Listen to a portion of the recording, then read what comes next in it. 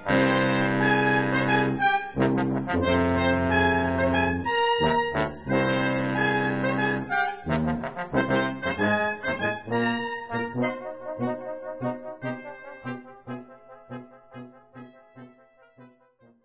everybody, and welcome to another BP Movie Journal, the show we do where we talk about the stuff we've seen since the last time we did one of these. I'm David. I'm Tyler.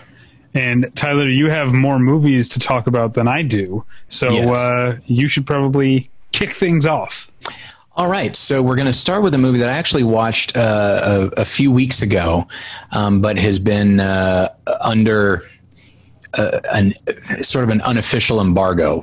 They just kind of said, "Hey, don't write anything about it or say anything about it until, I don't know, mid-August." Like they didn't give a lot of specific dates. But anyway, the film is directed by David Darg and Price James, and it is You Cannot Kill David Arquette, which is a documentary about David Arquette's wrestling career, or at least in the last few years. And okay, it's interesting. It's entertaining, but I still view it with suspicion because it's a documentary that follows a celebrity trying to do a thing, and even though the thing he's doing is very difficult, and even though I'm not sure if I would go so far as to call it a vanity project, because certainly in the first 20 to 30 minutes, it shows him struggling mightily. I mean, he drops in on like a backyard wrestling show. Show doesn't even sound right, and they're like, "Wait, what? What?" And then they just destroy him. Like they just totally take him out and all that. And so it makes him look kind of bad or weak or whatever it is. And the whole thing makes him look a little bit crazy. And so it's like, okay, so he's being very vulnerable. He's allowing himself to look bad. But then as the film goes on, as you might expect, he like buckles down and trains and loses a noticeable amount of weight, and he looks good by the end. And so all of the stuff at the beginning that would seem to look, what would you call it? Like unselfconscious, whatever you want to say. Okay. It winds up being like, oh, well, that just means that you appreciate it more at the end. It's like a before photo of weight loss. Like if you lose the weight, then you're perfectly fine with that before photo getting out there because you look how good you look now. Oh, right. You know what I mean? Yeah. And so it's one of those things where I find it valuable in a few ways. One is just showing the world of wrestling, and I don't mean purely professional wrestling, but like people are so passionate about it, and it's something that, I mean, I liked it when I was younger, and I have a respect for it now. But I mean, for some people, it is just their lives, and that includes David Arquette. Like he loves this thing so much and would love to do it, but because he's a celebrity and because the camera crew gets like unfettered access to him and talks to, his siblings, talks to his ex-wife and all that. And so it really is comprehensive, but the whole thing does feel like it feels like not a publicity stunt. It feels like a promotional video, okay. I didn't see that Jim Carrey, Andy Kaufman thing, but I wrote my review, which won't post for a few days. But I also compared it to that film, Conan O'Brien Can't Stop, which is again perfectly fine. I enjoy the work of Conan O'Brien and David Arquette, and I enjoy Jim Carrey as Andy Kaufman. But in all of them, it really does seem like just a puff piece. And this, brutal though it may be, feels kind of like that, where when you get glimpses into wrestling, when you get glimpses into this entire subculture, that's when the film is at its most interesting. But beyond that, when it's just like this, when it just focuses on David Arquette, I respect him and he's putting in the work, but I just wonder, I just can't help but feel like this whole thing that the more I admire it, the more I'm playing into something. and I don't like feeling that way. So that might just be me. Other people might really enjoy it, but I don't know. I'd be more interested if this was like a nobody who comes from nowhere and then goes to do this amazing thing. But because it's somebody who's already famous, it just feels like, yeah, that's why this is being made. What if they did remember like the movie Comedian, where it's like you've got Jerry Seinfeld, but then you've also got Orny Adams, who's now I think has a career, but was much earlier and unheard of at the time. It was a David Arquette and some like aspiring professional wrestler. I think I would like that more because it does show, because then you have this realization. Like if they early on when he does go to one of these backyard wrestling things, it would have been cool if the film then follows one of those guys as well as David Arquette, and then it shows. Then it's a film all about the democratic nature of wrestling. That it doesn't matter if you're a big star or a nobody, you still have to put in the work. You know, like I'm perfect. That I would find more interesting, but it doesn't do that, and so it just feels. I don't know. I appreciate the access, but the whole thing feels kind of gross to me. All right. Next up in the ongoing saga of my wife showing me movies that she liked when she was a kid. Oh, fun. I watched the movie that my mom loved when I was a kid, and I never got around to seeing it. And that's from 1991, John Avnet's Fried Green Tomatoes. Oh, yeah. I've seen that one. I really liked it. It's got some problems. I think there's two like named black characters in the movie, and the way that they are just positioned as not quite like the quote unquote like magical Negro stereotype, but like they're just there to like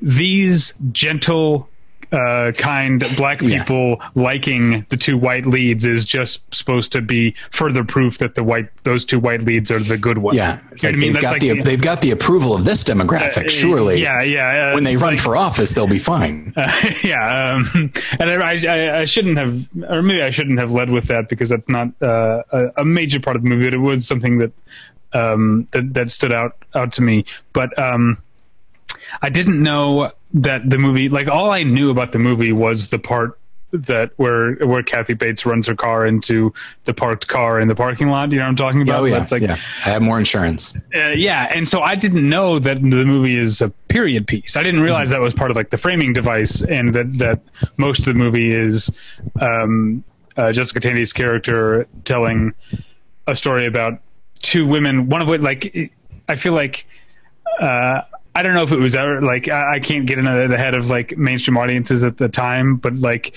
was anyone ever actually surprised when it turns out that Jessica Tandy's character is Mary Stuart Masterson's character? Like it seemed very clear to me, like immediately. Yeah, so much so that like, because I think I've seen it a few times. Jen really likes it, and I think the first time I saw it, which I think I watched it with my parents, and when Kathy Bates is like surprised, I remember thinking like, oh, really? Right. Yeah. And just like, oh, she's dimmer than I thought. Yeah. Cause I mean, it's, she's got like the same last name, and also like you're watching the story she's telling, and if she's not Idgie, then who is she in this story? Yeah, if they gave Idgie like a precocious like younger sister who shows up only occasionally, then it's like, oh, okay, it's probably her. Oh wait, no, it isn't. It's they twisted it around on me. But I think so. Yeah, some of the movie I think there's a corniness to it, but like a lot of melodrama, I like corny movies sometimes, especially when you've got this good a cast. They're just Kathy Bates, Jessica Tandy, Mary Stuart Masterson, Mary Louise Parker is fantastic. I mentioned Cicely Tyson, Chris O'Donnell, Gaylord Sartain is an actor that I like. Oh yeah. I had to look up. I was like, I know him, but I didn't realize that what I knew him from. Gary Basaraba from The Irishman. is in it. Lois Smith from Everything. Lois Smith keeps. I'm trying to remember. Like, she keeps showing up in stuff that I've been watching since the pandemic started. She was on 2 or 3 episodes of On Becoming a God in Central Florida, and now I'm forgetting like what else. But Lois Smith keeps popping up. Richard Brealey is in it. Grace Zabriskie is in it. It doesn't stop. Constance Schulman, for fans of Orange is the New Black. Nick Searcy is in this movie. Right. And then there was one other I wanted to mention. Who's I forget, who plays the abusive husband? That's Nick Searcy. That's Nick Searcy, okay. Yeah. And then an actor that I recognized him immediately, but I had to look it up, who plays the sheriff from the other county who keeps showing up to investigate the murder of someone. Well, I guess we know the character's name is Frank Bennett. It's literally in the first scene. Like that's. But anyway, so I was like, oh, I recognize this guy, and I realized that what I recognized him from, he's in one episode of The West Wing, but it happens to be one of my favorite episodes of The West Wing, and one of many people's favorite episodes of The West Wing. It's called In Excelsis Deo. It's the episode where a homeless Korean War veteran dies with wearing a coat that belonged to Toby, because Toby had given the coat to charity. Do you remember this?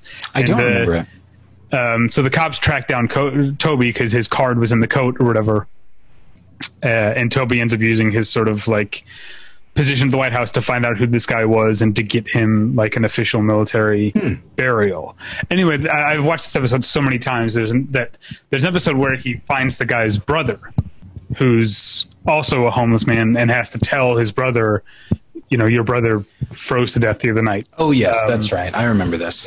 And so that actor who plays the brother is in this. And I recognized him immediately, like, oh, I know who that is. I've seen that episode so many times, but I didn't know his name.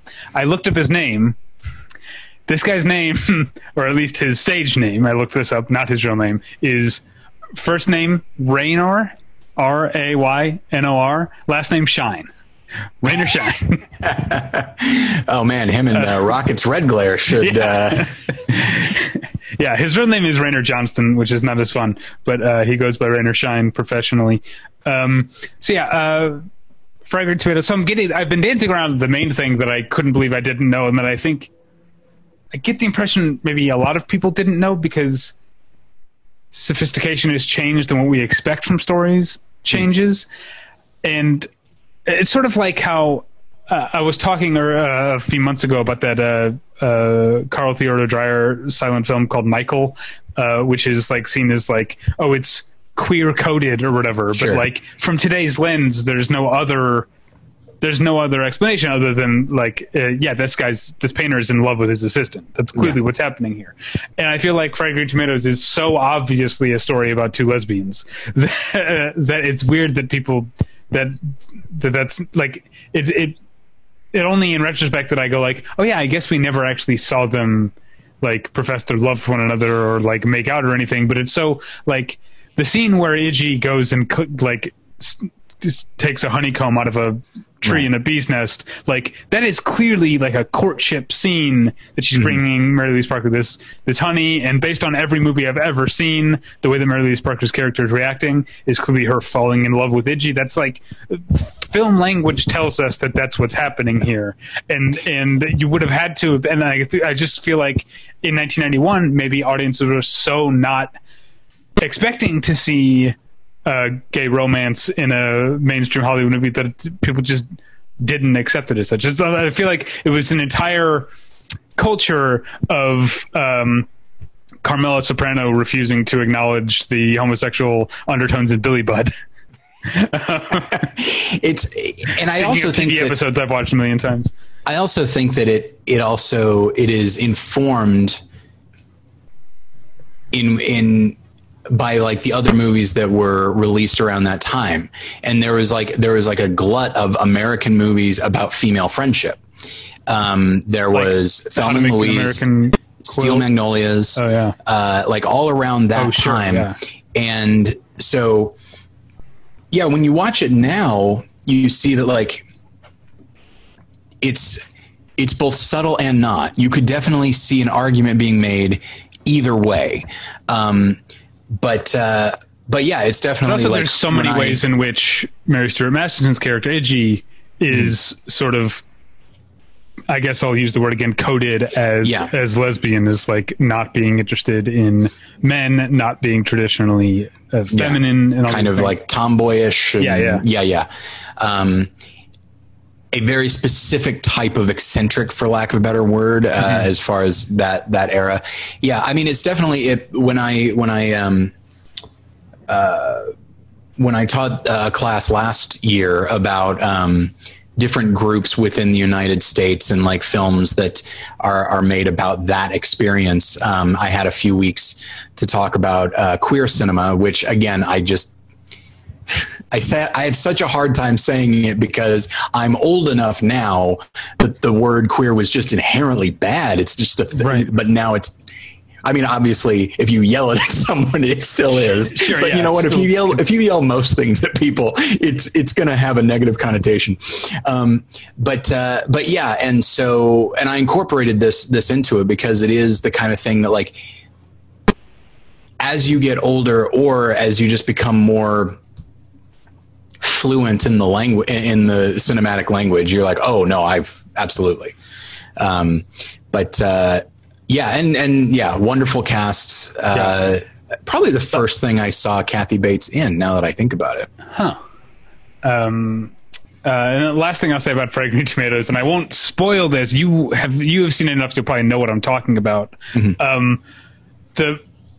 Not the end of the movie in modern day, but the last part of the flashback is like suddenly becomes like a kind of like a horror movie. Do you know what I'm talking about? It was like, oh yeah, it turns real gruesome, and it was like very off-putting to me. It was like I said on Twitter, it was like realizing the doctor who just treated you was actually an escaped mental patient in a lab coat.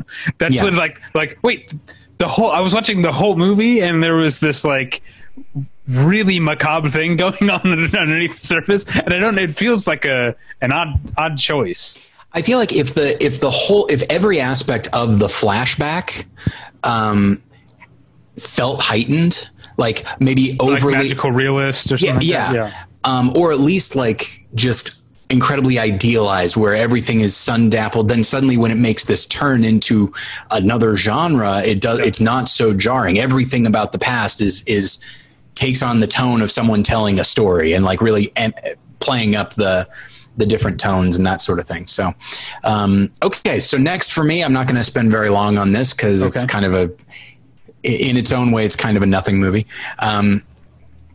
It's a documentary called Necessary Evil: Supervillains of DC Comics. I was scrolling through HBO Max, and I found this, which is like an hour and a half, maybe even longer than that, and it's narrated by Christopher Lee, and it brings in, you've got Guillermo del Toro. You've got like a lot of people that have been in some way associated with like DC or Warner Brothers or something like that. I mean, you've got like Zack Snyder being interviewed, but also obviously like Kevin Conroy, who voiced Batman, Andrea Romano, who was the voice director of Batman the Animated Series, Bruce Timm and Paul Dini and all that.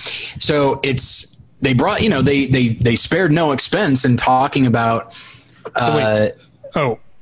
Hellboy is Vertigo? Is that what the DC connection with Guillermo del Toro is? The film came out in 2013. So when he's talking at the bottom, it says like Pacific Rim. I don't know if that's Warner Brothers or they just thought, hey, it's an opportunity to bring in Guillermo del Toro and have him talk about comic books. It's not necessarily just DC. It's just Warner Brothers stuff. I was just trying to figure out what Guillermo del Toro's connection to DC was. But I don't know. I guess Hellboy was a Vertigo comic, if I'm remembering correctly. You would be the one to know this because I don't keep track of that sort of thing. I think it could just be like, well, we have the opportunity to talk to Guillermo del Toro. We will take it. But yeah, it's interesting. Here's what it is. As you know, when I go to Comic-Con or WonderCon, and every time I go to a panel that seeks to talk sort of academically or would seem to talk academically about a certain type of movie or a certain type of character or whatever it is, I'm always disappointed because everything it's completely superficial. Maybe it delves one layer deep and that's it. What I really like about this is both in the narration and in the comments made by the the interviewees, it really delves into why supervillains, in this case they focus in on DC Comics, why they're so appealing, what they can represent, the vitality, the necessity of them in regards to like the hero's journey and that sort of thing.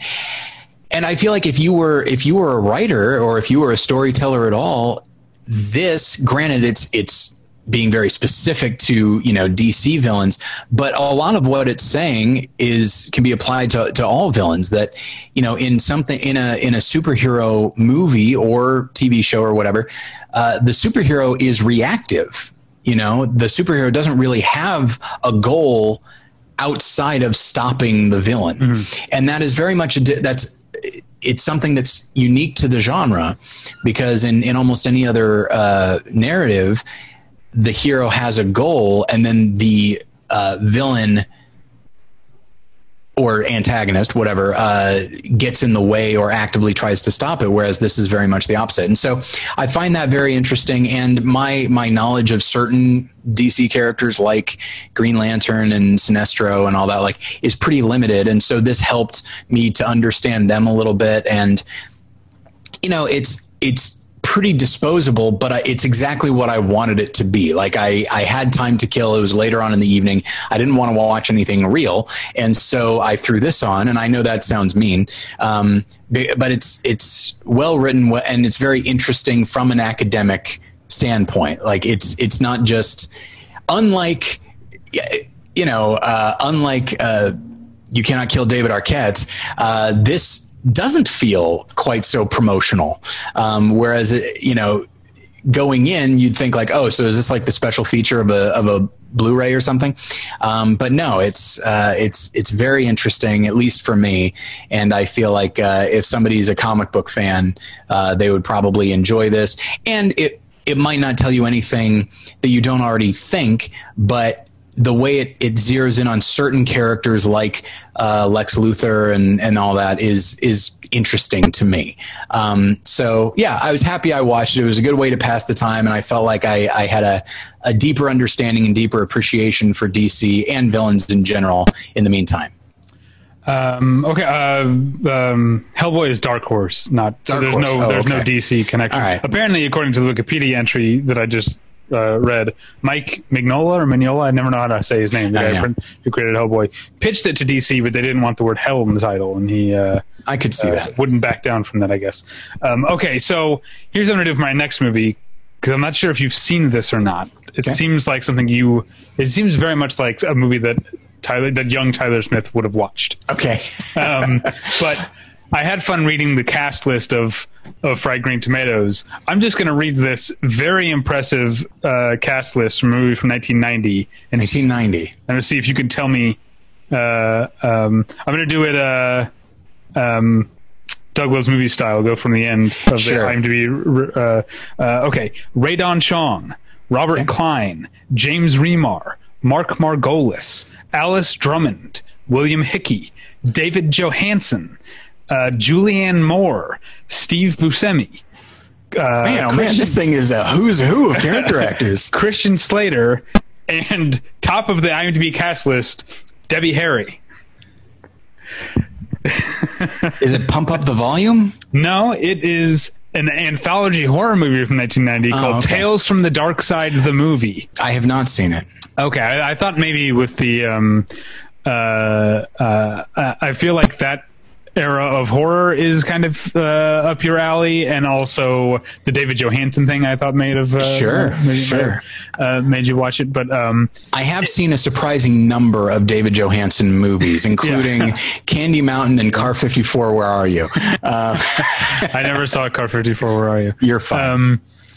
But Tales from the Dark Side of the Movie is it's coming out. I'm not sure if it's out as of this recording or not. From Scream Factory, a new Blu-ray, terrific looking Blu-ray, and I didn't know it's a fun movie. I think it's I could see it be described as kind of hit or miss because it seems to be about different types of horror. It's 3 different stories plus a wraparound story that Debbie Harry is in. I guess that's why she gets top billing, is she's Sure. like the beginning and the end of the movie. But it's 3 different stories, and it seems like they're different genres, I guess, and some of them are based on existing short stories. But the first one is about a bunch of a group of universities, like archaeology, anthropology, like students, and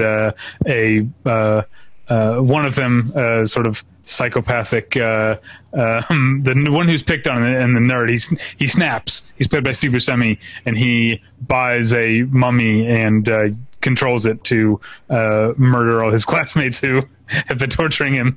The second one, David Johansen plays a professional hitman whom a wealthy recluse has hired to murder a black cat that this recluse is convinced is responsible for the deaths of all the people around him. His driver and his sister, like all these people have died these mysterious deaths, and he's convinced it's this black cat who keeps showing up in my house, and I want you, David Johansen, professional hitman, to murder this cat. So it's I feel like the film would have done better if that was the title. yeah. So it's David Johansen versus a black cat in like a spooky old mansion. It's very cool. Mouse hunt type hijinks ensue. Yeah. And then the third one is maybe my favorite, but the least, like, except for when it gets overtly horror, it's the least overtly horror, in which James Remar plays a struggling artist who has an encounter with some sort of otherworldly being, and then uses that the inspiration from that encounter for his new art, and becomes a very, very successful artist. Mm-hmm. There's more to it than that, but I don't want to give stuff away. The main selling point here, and apart from the cast being really, really good and full of all kinds of like weird, like I guess New York cool kids, like like Debbie Harry, Steve Buscemi, Sure. David Johansen. Like there's an aspect of cool to this movie, and then of course Robert Klein, who is cooler than Robert Klein. But the other selling point is that the effects are really gnarly. I think, I don't know why, I guess because Tales from the Dark Side was a made-for-TV thing that was like more watered down than like a Tales from the Crypt. Sure. I was expecting something a little more like, oh, this will be a more family-friendly version of horror. But like when things get bloody, they get real bloody and real graphic, and there's some really good effects. Definitely, if you're into this kind of stuff, worth picking up the Blu-ray. What did you watch? All right, so I watched Thor Freudenthal's Words on Bathroom Walls, and I was surprised by how much I liked it. In fact, I found it very, very touching. It is not a perfect film. It is about a young man played by Charlie Plummer who has been diagnosed with schizophrenia. And he sees things that aren't there. He hears things that aren't there. And he's trying to keep that secret from his classmates because in his previous school, people found out, and he was, of course, ostracized and all that. So he goes to this new school, which is a Catholic school, and the head priest, or whatever you call it, is played by Andy Garcia, who's of course always reliable, and the head nun is played by Beth Grant, playing the type of role that Beth Grant would play as a school official. But Molly Parker plays his mom. A good cast all around. That's the theme of this episode. Good casts. Very much so, yeah. And so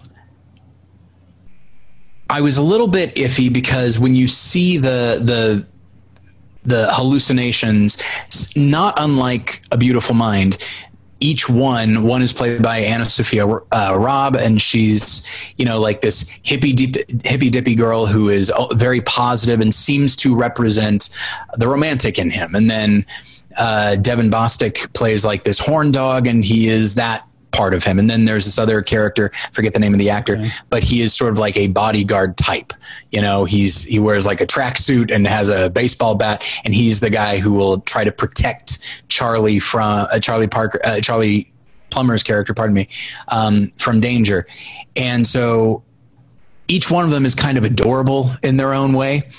And I remember being like, this feels very, very safe.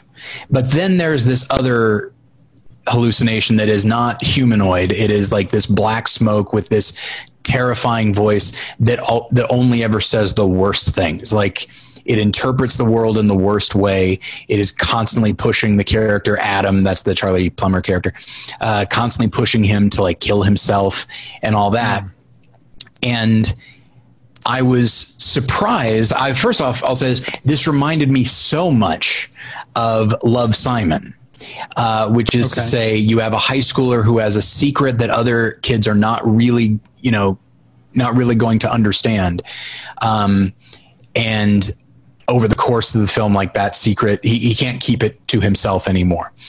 And so, and it feels about as facile as that when it comes right down to it. But I'm okay with that because these aren't meant for like grown-ups. These are meant for a younger audience. And so the melodramatic aspects, the simplified aspects are a little bit more acceptable. And frankly, I was just happy that it was willing to head down this path in the first place and suggest that, it's so easy when you find out that somebody is certifiably crazy. You know, like when someone has schizophrenia, you could say they're crazy, and that is you shouldn't, but that's where the conversation ends, which is like, well, you know, you can't trust anything this person says or anything like that because they see things that aren't there and all that. But this film says like, yeah, this guy didn't ask for this. He is still able to live with it, provided other people let him live with it and see him underneath the disease, and I really appreciated that. It sort of destigmatizes mental illness, and it also talks about why mental illness is often stigmatized, you know, because it can change a person's personality, and it's hard to know who's talking to you right now. And I found it really, as someone who listeners know, as someone who deals with depression, and sometimes that depression makes me think very incorrect things, but boy, they sound right to me in the moment. And it's very, you know, and thank God for people who are able to see through the darkness and see the actual person underneath. And that's very much what this film is about. And I was really surprised by how much I liked it. Yes, it is still a little oversimplified. You know, it's no Take Shelter, I'll say that, or David Cronenberg's Spider or something as complex as that. But I'm glad that it exists. I'm glad that it's willing to go as dark as it does at times. And I think the cast in general does a great job. Charlie Plummer especially. He's an actor that I've liked for a little while, but I haven't seen him in much. I never saw Lean on Pete. I've heard he's wonderful in that. But here, did you say Charlie Parker again? I might have, yeah, because there's Molly Parker and Charlie Plummer. But yeah, Charlie Plummer, pardon me. He plays the character with a delicacy, like someone who is, you can tell he is just careful all the time because he doesn't want to tip off to anybody else what's going on, nor does he want to spark something inside his mind that could make things go bad. Like, he is always very careful, and it's a very specific type of performance that rang very true to me. And so Words on Bathroom Walls, I highly recommend it. But here's the thing. Before I move on to my next one, I want to then I didn't run this by you first. I'm not sure how you feel about it, but the nature of what we do in reviewing movies is that right now we're getting screeners or you know, links or whatever to review movies that are opening theatrically. And so I want to make it clear when we say something like you say, you highly recommend Words on Bathroom Walls. That doesn't necessarily mean, again, this is why I don't want to speak for Tyler personally. I don't recommend going to movie theaters right now. I know some of them are open, and more of them are opening. I think sustained periods of time indoors, especially in an unventilated room like a movie theater, with people you aren't cohabitating with, people are taking off their masks to eat and stuff. It's something I very much don't recommend. So to me, again, I'm not going to speak for Tyler, but when I say I recommend a movie that is opening in theaters, don't take that to mean that I recommend you go to a theater. I recommend seeing it when it is safe to see it, is what I'm saying. Yeah. And I think, and I actually don't know what the release model is for Words on Bathroom Walls. Well, that's what made me think of it, is because the commercial, the TV spot I saw for Words on Bathroom Walls played up the fact that it was like one of the first movies back in theaters, and that put a sour taste in my mouth about the movie. So I'm glad to hear that the movie's good, because the advertising campaign made me not like it. It's sort of like, I don't know if you watch Hulu, they were, you see the same 5 ads over and over again for a month at a time. And there was an Applebee's commercial that was like, welcome back to Applebee's, at a time when like cases were still skyrocketing, and hotspots were blowing up all over the country. And it made me like, not that I had a particularly warm feeling toward Applebee's to begin with. I don't think I've been to an Applebee's since I was in high school. But they haven't gotten any better. Man, that story is not for public consumption. I'll say that off mic. So I guess I just wanted to say that, like, we're going to be at a time where I'm like, I'm going to start asking for screeners for movies that are coming out and are going to be playing in theaters, and that doesn't mean that I recommend people see the movie in theaters. And I think being in California, Los Angeles especially, where things are not opening back up, theaters are not opening back up, I think that has caused me to just assume that, like, Words on Bathroom Walls is going to be available online somewhere to rent.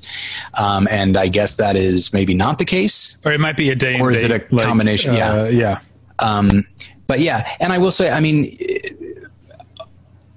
if it were me, and even if I lived in a state where maybe like the cases are where everything's a little bit flatter, even then I think I would probably wait a little while to go back to the theater. But that's me.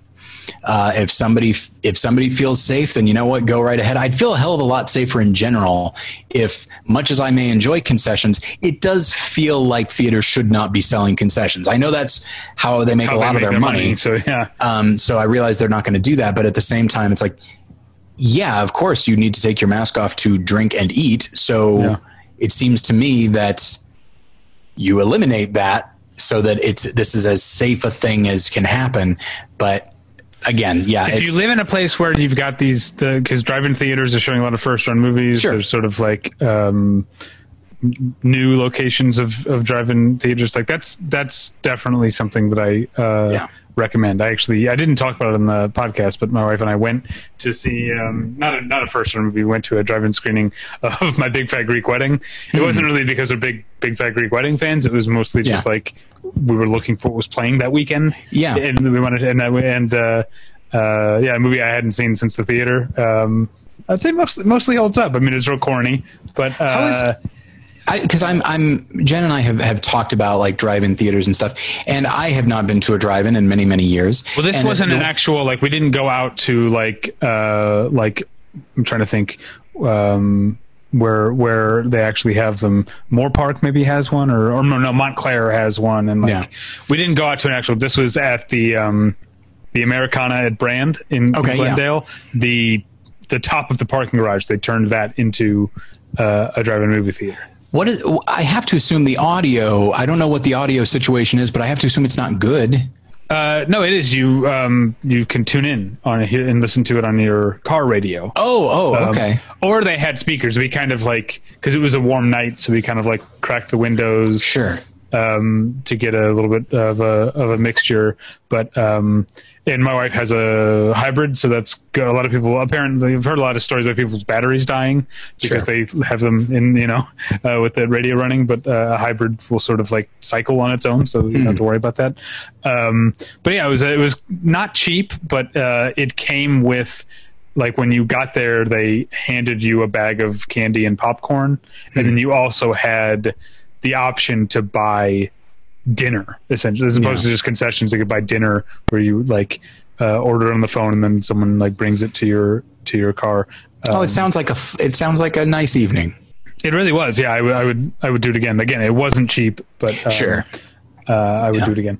All right. Yeah. So, but you know what? I wasn't even thinking about that. So I do appreciate you bringing that up. And it's obviously, you and I can't go to the theater, but if you're somebody that can, I won't judge you if you determine that this is an okay thing, but I would say just in general, exercise caution. Yeah. Apparently, I don't know if it's been for movies, but because it's like, coming up on it's like Emmy voting season. Apparently there have been like for your consideration TV screenings at drive-ins that are not like open to the public, that are like press and industry only to go watch the TV episodes that they want them to vote for the Emmys. That's weird. So it'd be interesting if there were eventually like press screenings that were drive-ins. Yeah. All right. Am I up next? I've completely forgotten. I believe so, yes. Okay, yeah. So I have one more, and then you have one more, if I'm doing the math right. Yeah, I won't spend long on this. I watched another new Blu-ray from Impulse Pictures. They put out 1972's Love Hunter, which is a Japanese movie from the Nikkatsu studio, which it's more interesting as like an historical artifact. Nikkatsu is the oldest studio in Japan. It still exists to this day, but I guess after their sort of golden age of the 50s and 60s, in the 70s and 80s, they basically Nikkatsu scraped by financially by just putting out what I'll charitably call erotica, but it's essentially softcore porn movies. And so Love Hunter is one of the earliest one of those from 1972. And I will say, like, judging it by its own merits as a bit of like cheesy 70s Japanese softcore porn, it's a lot of fun. It's about there's this college student.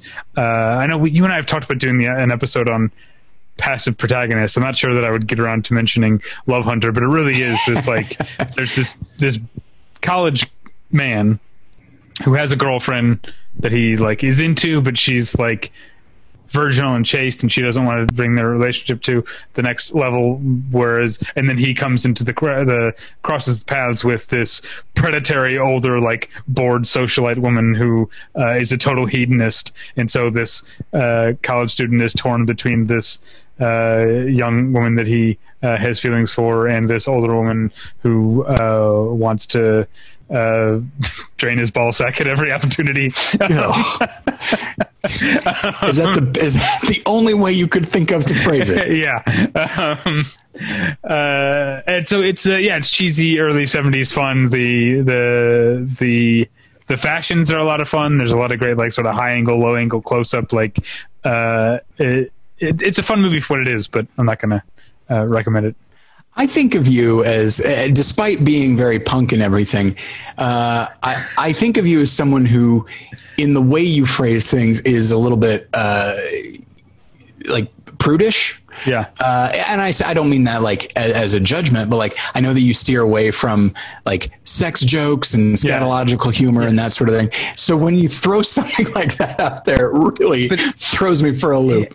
Here's what it is, because sometimes I include stuff like that in my movie reviews that I write too. It's, in a way, it's not me saying that so much as it's me giving you the impression of what how the movie presents it. Yes, I do the same thing, which is like if the movie's like a big that's not a phrase that I would like use like voluntarily or think is a fun thing to use. Yeah. I just think it gives you the impression of the movie. The film is speaking through you. Yeah, exactly. Okay. Last for me is a film that you mentioned last week.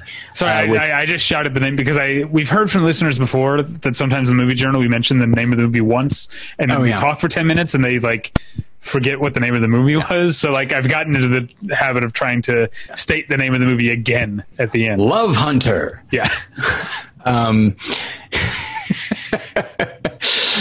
Okay, so next for me is Phil Goldstone's The Sin of Nora Moran from 1933, a film that you watched. Yeah, that nice, very good-looking Blu-ray reissue. I also love not to get too into overpraising the Film Detective. The Film Detective does good work, but I like that the Blu-ray case is black. Yes, I don't know. I feel like feels classy. Yeah, this thing of Blu-ray cases being blue seems like an on-the-nose decision. It's sort of like how our home video reviews are called Home Video Hovel, because I thought it was funny once, and now like a decade later we're kind of stuck with saying Home Video Hovel. And I feel like the blue case for Blu-rays is the same thing. It's like, yep, we get it. But now does every movie have to have a blue case now? And so, yeah, any distribution company that chooses to avoid that, like, I mean, obviously Criterion, but then also Twilight Time, like it's clear. Yeah. And it just feels classier. Yeah. As opposed to like, you could get like a really nice movie, but it still has that blue, like a really like classy movie, but it still has that blue thing. It's like, I don't care for this. Yeah. I remember back when 20th Century Fox every year at Comic-Con used to put out Comic-Con like editions of like, they weren't new like transfers or anything or new special features, but it was new packaging that said like Comic-Con exclusive or whatever. They were limited edition. And those they had like cardboard sleeves with the new art, and then they had black cases inside. So that's how I've got my spiffy black case Silence of the Lambs and Super Troopers. I remember a long time ago I had an idea that still appeals to me somehow, which is I would buy like, I don't know, 1,000 of those like clear Blu-ray cases, and then I would just print off. I would design a generic sleeve, and on the front it would just have like the name of the movie. On the back it would have the description of the movie, and then on the side and then I would just every DVD or Blu-ray, I would put everything in one of those. Yeah. So like it would be like the grocery store in Repo Man. Yeah, like my movie wall would look very monolithic, and it's just like, yes, but everything is equal now, somehow. I don't know. I like that. I like that a lot. I don't know why it appeals to me, but I know you did. Yeah. I don't know if you used to have some like backup Blu-ray cases. I do. Yes. I remember my Poem is a Naked Person Criterion Blu-ray. The case got crushed in the mail, and you gave me a replacement. Yeah, I do still have a few of them because you never know. Yeah. Okay. So The Sin of Nora Moran. I really enjoyed it. You talked about it last week, so I don't want to go into too much detail. And my review is available at battleshipretention.com under the Home Video Hovel heading. So thanks for that, David. Yeah. But I mean, it's a melodrama, and the dialogue certainly is that as well, where characters are constantly making declarative statements, establishing and reestablishing who you are, what you feel, and what your relationship is to the other characters. It's shot in a way. It was 1933. You're not getting a lot of close-ups, not a lot of cross-cutting. It's apparently based on a play, and I believe that completely. And so it's just a lot of like, medium two shots. But I found the film really engaging for a few reasons. One, I think the whole cast does a really great job with the lead actress, Zita Johann. I don't know if you say it that way. But I think she's marvelous as Nora. This woman who has just her entire life, like, her fate has been in the hands of other people.